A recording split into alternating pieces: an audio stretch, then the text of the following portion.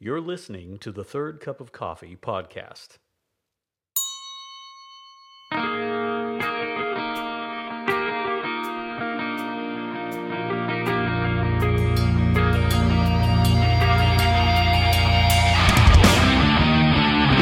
Good day, podcast listeners. It is Randy Bolander with the Third Cup of Coffee podcast, and I am so glad to be with you today. This is one of my favorite things that I do all week, especially now, especially with this lockdown that we're under. I love podcasting and I love podcasts. I listen to a lot of podcasts, and more so even now while we're all under lockdown. And I was thinking the other day, what's the appeal? I mean, we had radio for years. Why? And we didn't listen. And why are we suddenly listening to podcasts? I think it has something to do with this lockdown that I'm listening to more podcasts because podcasting is not Zoom.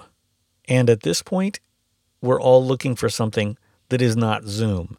Here's the problem with Zoom meeting after Zoom meeting after Zoom meeting. Initially, you're like, oh, look, I can see you and you can see me. And that's a wonderful thing. And after like the third week, it's like, I can see you and you can see me. And then you end up just going to leave up the black square because you're just done with it.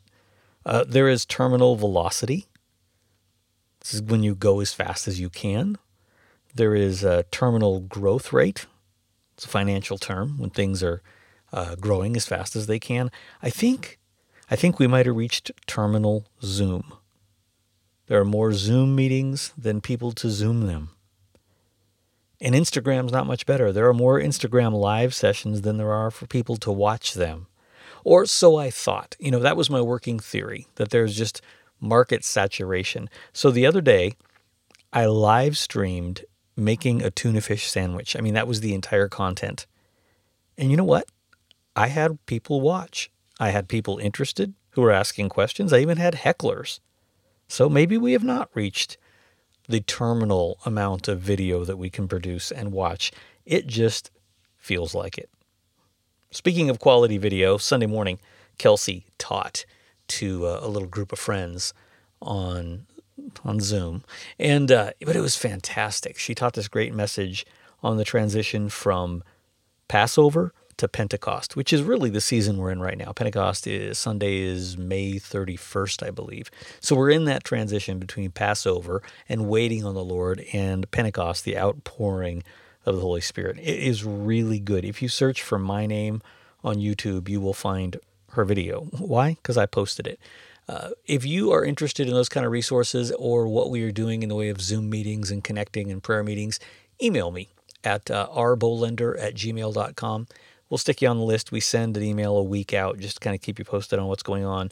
And in the next one, I will include another link to a message that she taught years ago in Alaska. I'm thinking 9 years ago. It's so interesting. Somebody just sent it back to her and said, do you remember teaching this? It is eerie on how very, very up to date that it is. But today, I'm not talking about Zoom. I'm talking about prayer. And in particular, prayer in regards to being human, not superhuman, not super spiritual, just a regular person. When you talk to people about prayer, everybody wants a prayer life, but nobody wants to go get one. Like that seems hard. They just kind of want it to materialize. Friends, you're never going to magically wake up and have a prayer life. We've got to pursue it. And to understand what we're pursuing, we have to talk about prayer and its place in our being human. We live in a time where there's really a unique call upon the church. And truthfully, it's probably always been upon the church, but we're finally at the point where we've quit doing everything else that got in the way, and we are thinking hard about our call to prayer. A calling has been issued for a church to be more than a gathering place or a place to learn. Mostly, that is the role that it has taken in our culture. It's a gathering place for community, that's good, and it's a place to come and learn, but it has not necessarily been a place to come and engage with conversations with God.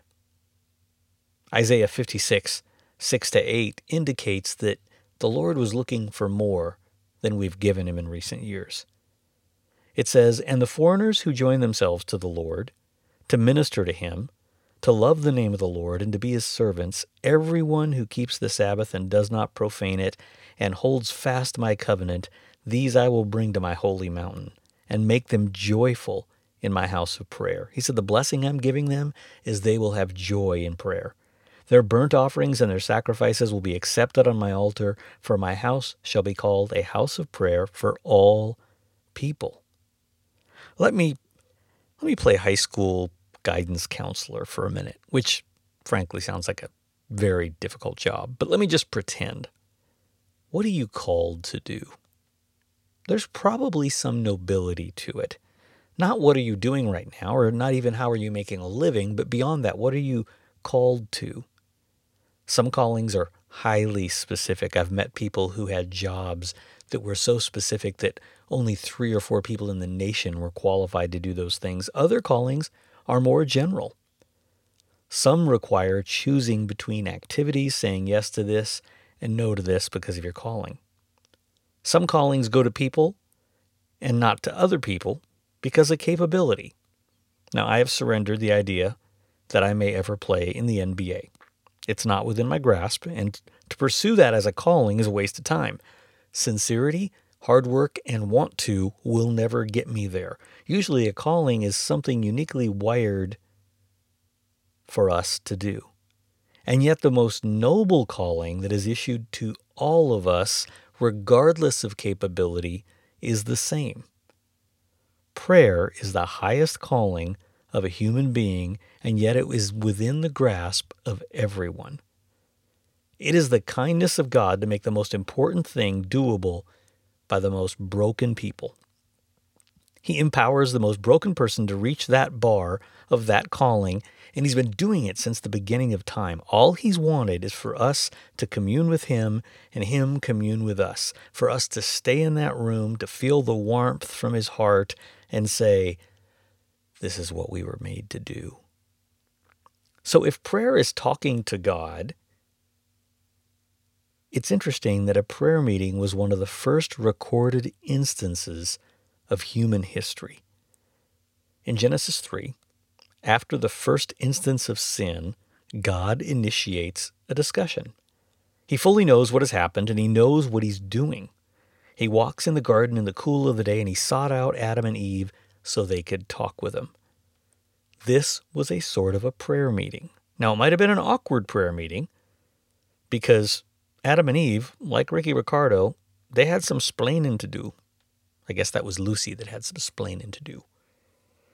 But think of the wisdom of God who pushes past their behavior to force a conversation because they were made for conversation, not for sin. It was as if he said, we need to sort this out, this gulf between us. It can't continue. Adam and Eve, you are eternal beings, and your behavior of the last hour cannot dictate life forever. That's a premise for a powerful prayer meeting. Change has got to happen. Let's talk to God about it.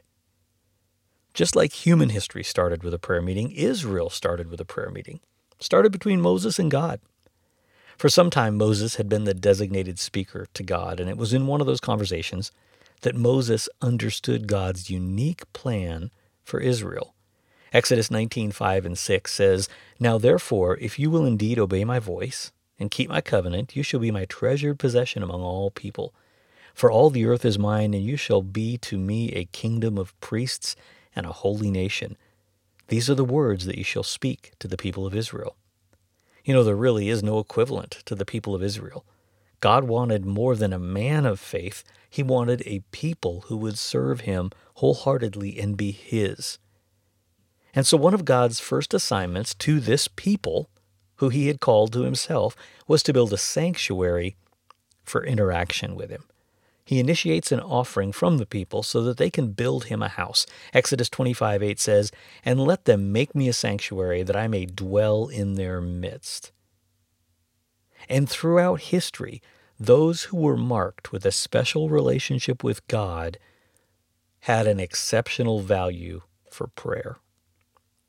King David was a man after God's own heart. He melded worship and prayer into a model that was so sustainable, and then he funded it with his own money because from his unique insight into God's heart, he correctly understood the value in God talking with men and women, and those men and women talking back to God.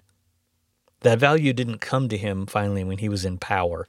It resided in him since he had been a boy. Most of us, if we are honest, have abandoned the passions of our youth as we grow older, not because we're not interested, but because we're just too busy and it's not practical. We rarely take on greater commitments to God in time of pressure.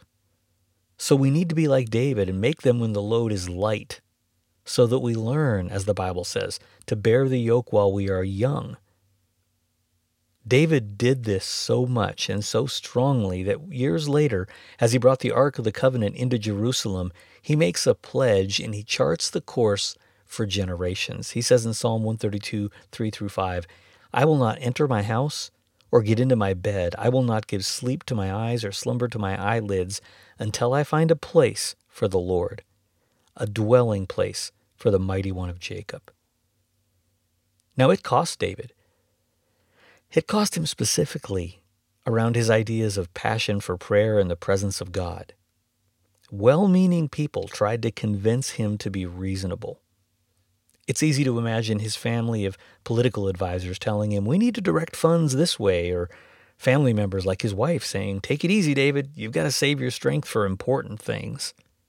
Or even friends who felt it would be fine for David just to relax and chill out. "Can you just watch the Chiefs?"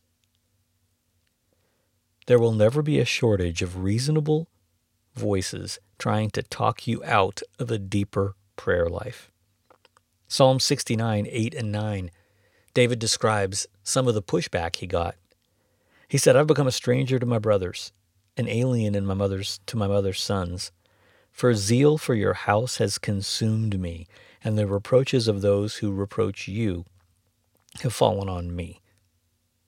David was in this for the long haul. He was a man of prayer because he understood what it meant and he wanted to have impact, not just renown. He didn't just want to be famous, he wanted to affect the future. Most of what we try and accomplish is for the purposes of renown. We want a bigger influence, we want a bigger audience, we want more followers, visibility. Impact is different. You can be on the cover of every magazine in the rack and be forgotten in 6 months. Impact lasts and changes other people's lives for generations. David sensed this, and even though his fame and his fortune positioned himself for renown, he sought impact for the long haul through prayer, and he achieved it. Acts 13:36 refers to him and says, "For David, after he had served the purpose of God in his own generation, fell asleep and was laid with his fathers and saw corruption," or death. Wouldn't it be great if it were written of us that we served the purposes of God in our generation? We moved the kingdom forward in our generation. How did he serve the purpose of God in his own generation? He led the example in prayer. Then he commanded the kings of Israel in the generations after him to maintain worship in the house of the Lord in the way that the Lord had revealed to him. It was impractical, it was time-consuming, and from a purely bean counter perspective, it didn't make any sense except that it worked. And every time in the history of Israel that the Davidic order of worship was reestablished in Israel, spiritual breakthrough and military victory soon followed. It worked because that's how they were meant to operate, as a people who knew how to have a conversation with God. David walked with the Lord and spent significant times in prayer, and it charted the course for a nation. It's interesting that even Jesus had a prayer life. It's one of the most puzzling things because he was in himself God.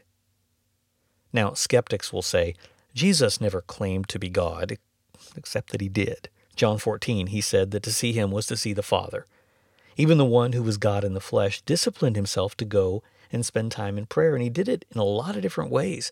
He often prayed alone, withdrawing to solitary places early in the morning. He often prayed for those that he led. John 17:11 says, "And I'm no longer in the world, but they're in the world, and I am coming to you. Holy Father, keep them in your name, which you have given me, that they may be one, even as we are one. If you want to be a leader, pray for those who you are leading. Jesus, the perfect leader, prayed for those who were following him. He prayed in praise. Luke 10:21, in the same hour he rejoiced in the Holy Spirit and said, I thank you, Father, Lord of heaven and earth, that you have hidden these things from the wise and understanding and revealed them to little children. Yes, Father, for this was your gracious will. So he prayed for those he led. He prayed in praise, and he prayed in anguish in the garden. History starts with a prayer meeting. God's relationship with his people starts in a prayer meeting. David, a man after God's own heart, built a system of lasting prayer meetings. Jesus, who was God himself, took time for prayer meetings, and when he returned to his Father, did so as an intercessor. Finally, the church itself was founded in a prayer meeting. You know, there are 100 different ways to plant a church, unless you trust the experts. The experts will tell you there's only a couple ways, and they involve mailing lists and PR programs or miracles. If you have to have at least two of those three. But the church was founded in a prayer meeting. Transition is always awkward because you really don't know what is coming, but you see change coming and it's kind of forced on you. And that's where they were in the awkward days between Jesus' death and resurrection and ascension and the outpouring of the Holy Spirit. The disciples and Jesus followers might have been excused for losing focus. But in Acts 1:14 it says, all these with one accord were devoting themselves to prayer, together with the women and Mary, the mother of Jesus, and his brothers. Here they were in what they had known at that point to be the most pressured time of their lives. It was almost as if a pandemic had broken out and they couldn't leave their homes. And in that setting, they devoted themselves to prayer. The early church never got away from its prayer roots. Acts 2:42 says they devoted themselves to the apostles' teaching and the fellowship, the breaking of bread, and the prayers. They list prayer right alongside eating to indicate that they were both a part of the regular rhythm of life. Sometimes people feel like they're too busy to pray. But the early church, the busier they got and the more stressed they got, the more they pushed into prayer. The apostles were moved to prioritize systemic prayer as leaders. Acts 6:4, talking about the leaders, said, we will devote ourselves to prayer and the ministry of the word. Prayer is woven through the lives of the heroes of our faith, from the highest rank of Jesus to church leaders to the rebellious Jonah in the belly of the whale. In good times, in bad times, in clarity, in confusion, historically it is what the people of God do. Next to faith in Jesus, prayer is who we are and how we relate to the God that we say that we serve. And the role of prayer continues beyond what we think of as the end of human history. Human history crescendos into a prayer meeting. Psalm 102:18-22 says, let this be recorded for a generation to come, so that a people yet to be created may praise the Lord. That he looked down from his holy height from heaven, and the Lord looked down at earth to hear the groans of the prisoners, to set free those who were doomed to die, that they may declare in Zion the name of the Lord, and in Jerusalem his praise, when peoples gather and kingdoms to worship the Lord. You know, God is a story writer. Not just a storyteller, but he's a story writer. And in stories, context is everything. The background, the things that are going on that you might not notice unless you looked for them, and then you can't look away. For instance, if you see me with a fly fishing rig and a hat and hip waders, you figure out from context what my next move is going to be. I'm not going to Dave & Buster's, okay? I'm going fishing. That is the context in which I present myself. Prayer is the context for God's walk with man. So if prayer was the start of history, It marked the key points of history. It was the focus of King David's life. It was a staple of Jesus' life. It was instrumental in the early church. And it marks the end of the age with an exclamation point that maybe, just maybe, we are in a season where prayer is supposed to have a vital point in our lives. Let me give you just a couple of real quick ways here that you can make it a part of your life. First of all, make it a priority that gets its own time. When I say we say lots of things are priorities, but we actually only give time to specific things because we only have so much time. So you can say your Aunt Mildred is a priority, but you haven't talked to her in 9 months. You might love her, you might like her, you might hope she sends a Christmas gift, but she's not a priority. You haven't talked to her. That which we prioritize gets time. And if you don't set time aside to pray, you're not prioritizing it. Let's just be honest. Set time aside for it. Second of all, connect with like-minded people who pray. I know you're thinking, Randy, we're in lockdown and you're telling us to connect with people. How are we supposed to do that? It is easier right now to connect with like-minded people than it has ever been in all of human history. Find people online who are further down the road in the direction you want to go and read everything they have written and watch everything that they post. I'm thinking people like Corey Russell from the Upper Room in Denver, Billy Humphrey at the House of Prayer in Atlanta. These are guys who have lived and breathed this idea of prayer, not just prayer, but enjoyable prayer. Corey is infectious. He does a lot of posting on social media. Track with him. Get with like-minded people. Then practice it. You're like, well, I'm not very good at praying. You do a ton of things you used to be lousy at. But you practice. You work on it. You develop that muscle. It gets stronger. It gets easier. It gets more natural. And then this is the final point. Teach it. Talk to others about it. Call them higher. Tell them what you're learning. You never master anything that you don't teach. We never really master prayer anyway, but we don't even get better at it if we're not conveying it to other people. If you are at a 4 on a 0 to 10 prayer scale, find somebody at a 2 and encourage them to be people of prayer. In doing so, you will find that your own prayer life comes more and more alive. I am so certain that what God is doing in the church in this season, when everything is shut down, is that He is calling us to be people of prayer like we always said we were. But if we were honest, we didn't. Don't miss this unique window. You're alive right now. You're alive right now and everything is shut down so that you can learn to pray. Don't miss the lesson. Have a great day. God bless.